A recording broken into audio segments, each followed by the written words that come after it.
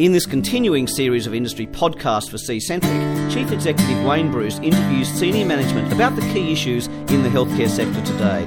First up, Wayne talks to Dr. John O'Donnell, who's the CEO of Mater Healthcare. John, thanks very much for your time this morning. I wanted to start by asking you where you see the healthcare industry heading over the next 5 years. There are multiple answers to that question, obviously.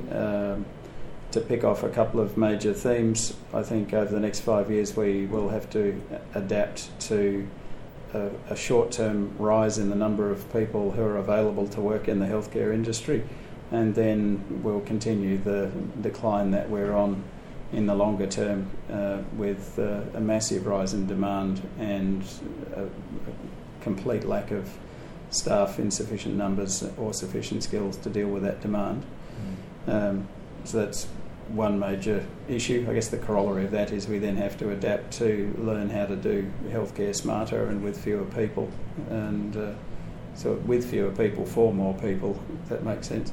And that's an interesting exercise in itself. Secondly, we're doing this interview a couple of days after the federal budget, and clearly there are in every federal budget changes to the structure and funding of the healthcare system, and that will continue. The longer term trends, I think, are that we'll all be paying more for our healthcare and paying more for it out of our own pockets rather than through state or federal government pockets, although they will have to contribute more as well. And hopefully some of the reforms in the National Health and Hospitals reform process might assist with saving a few dollars in some of the duplication that occurs in the management of healthcare between state and Commonwealth.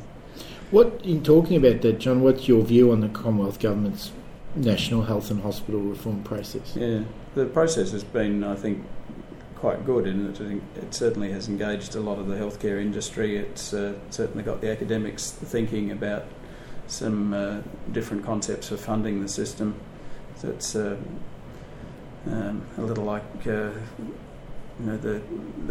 formation of Medicare, where there are lots of reviews and reports and lots of public discussion and lots of involvement of the general community in defining expectations a bit. Again, at the time of doing this interview, we are in the draft report stage and awaiting the response of the Commission or the Committee of Inquiry to publish a final report, and then I guess we have to wait and see if the government actually adopts it. Some of the reforms look quite sensible. There's a lot in the report that no one could argue with. They're just sensible commitments to Indigenous health and various other things. Not quite so sure about the Denticare model. I think that's using a sledgehammer to kill an ant, and an expensive sledgehammer at that. Something needs to be done about public funding for dental care, but I'm not sure. I think that reform's probably too far too quickly, and it's probably unnecessary in part to address the size of the problem. Perhaps there is one other thing to add about the Reform Commission process, and that's in the draft report's options about the longer term future, and particularly I think it was called social insurance, where basically everyone's got a minimum private style health insurance package and they can shop around. I think introducing that element of competition into the system is probably a good thing. It gives the consumer the power to vote with their feet, and I think that would sharpen up the operational capacity of both public and private hospitals quite markedly. And John, being based in Brisbane, what do you see as the big issues affecting healthcare in Queensland? Biggest issue at a macro level is just the inexorable rapid rise in the population and the overwhelming demand for healthcare services in Queensland, and the ability of both the public and private sectors to be able to cope with the demand. All of the big inner city private hospitals in Brisbane are full every day. We're not all that far off the private hospitals having waiting lists. It's just a very overwhelmingly busy time, and some of the hospitals are doing smaller scale redevelopments, but the margins in private hospitals are so slim that people aren't game to to do enormous investments to make big changes to private hospital infrastructure. Particularly, I guess, with things like the private health insurance rebate and a degree of uncertainty around policy issues like that. Yeah, well, you can toss a coin. As the federal budget indicated, you can plan to make a multi-million-dollar investment in a new private hospital building and then find that private health insurance rebates change overnight. It's not a very stable environment in which to make large investment decisions. What contribution do you think that private and not-for-profit healthcare groups make to the overall health system?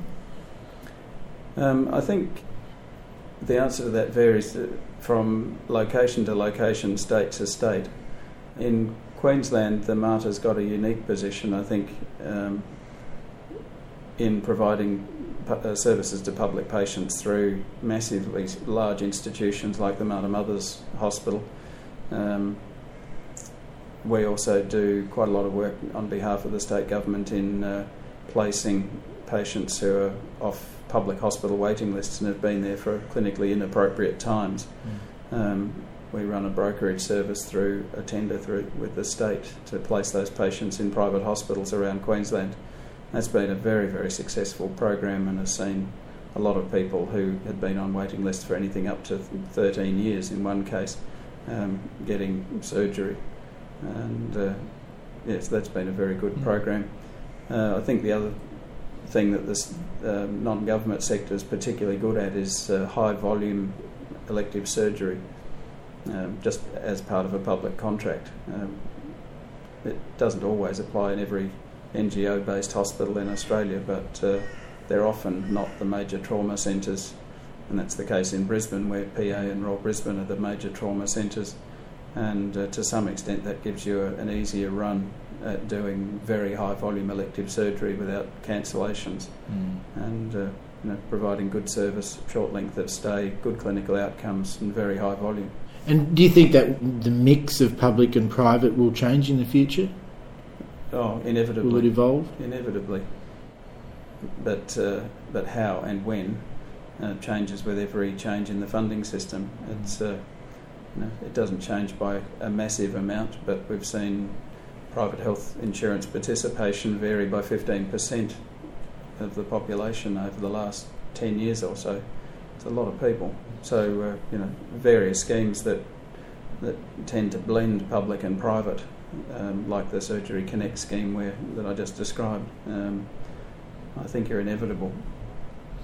And I guess it's not just about attracting people, but it's about retaining them. I know on perhaps a HR front, you've had a lot of initiatives in that area. I don't know if you want to comment on those. Yeah, the structure of the Mater is not all that unusual, and we have what you would call a generic clinical divisional structure with a senior clinician, a senior nurse, or midwife managing large divisions of the hospital. I think the unusual features about that are that we don't expect those people to actually extend their role beyond their clinical skill base. So they provide clinical leadership, not business leadership, and not necessarily sort of corporate strategic leadership. They're there certainly in a very senior advisory role in those functions, but there's no point in taking a senior surgeon and asking them to, on their salaries and with their time and with their skill mix, to draft a budget. It's just silly. Or even then to hold them accountable to a budget they don't draft. But getting their input into the business on a regular basis at senior level seems to have worked quite well. We've, despite all the various changes in demands and awards and God knows what else, we seem to have been able to be clinically stable and financially stable for quite some time now. And what competencies do you think are essential for today's senior staff in healthcare? And I'd break that up perhaps into people that are in executive roles, perhaps corporate roles, and secondly, the clinical leaders that you just spoke about, whether you see similarities or differences there. I think for some clinicians it is almost impossible to take them out of the mode that they've been trained in, which is thinking about the next individual patient. and get them to think about the next, to think about whole of institution decisions. It's like in the clinical world, some clinicians just don't get epidemiology. They can't think in terms of populations. And so I think you've got to be careful about who you place in those clinical leader positions, because a lot of clinical training really makes them quite unsuitable to be in a position where they're managing 500 to 1,000 staff and $100 or $200 million budget. At the Mater, we've selectively recruited people who do have that ability to both be good clinicians at a one-to-one level, but also are seen as clinical leaders and can think on a broader strategic stage. And we don't overburden them with too much of the detail of thinking about the day-to-day operations of the business side of delivering healthcare. They're there as clinical leaders, and that's the strength that they play to. So I guess that on the business side, that then means that you need people who are clinically literate and actually understand the language of clinicians and hospitals and healthcare. And so we've selectively populated the senior positions around the Mater with people who have clinical backgrounds but then have further developed and have further, usually tertiary level education and experience in managing healthcare and managing clinicians. Underlying all of that is you've got to be able to communicate together, and that comes back to having some shared idea that's well understood about what the organisation's trying to achieve. And just the last question, if I could, if you were in a position to give advice to someone who was perhaps starting out their career as a healthcare or aspiring healthcare manager, what would be your advice to them? Get as broad an experience as early as you possibly can. I think too many people who finish up in leadership positions in the healthcare system have only had experience in either the public or the private system. And I think if you spend too long in either of those camps, you get a set of blinkers that are just impossible to remove. So my advice would be to get some experience in service delivery land in public hospitals, get some experience in the corporate world of the public system, get some experience in the private for-profit world. I think that brings with it a discipline that you don't see in any other sector of the healthcare industry. And then many like me will finish up, after doing both of those things, will finish up in the middle position, which is in the non-government sector. Great. John, thanks very much for your time today.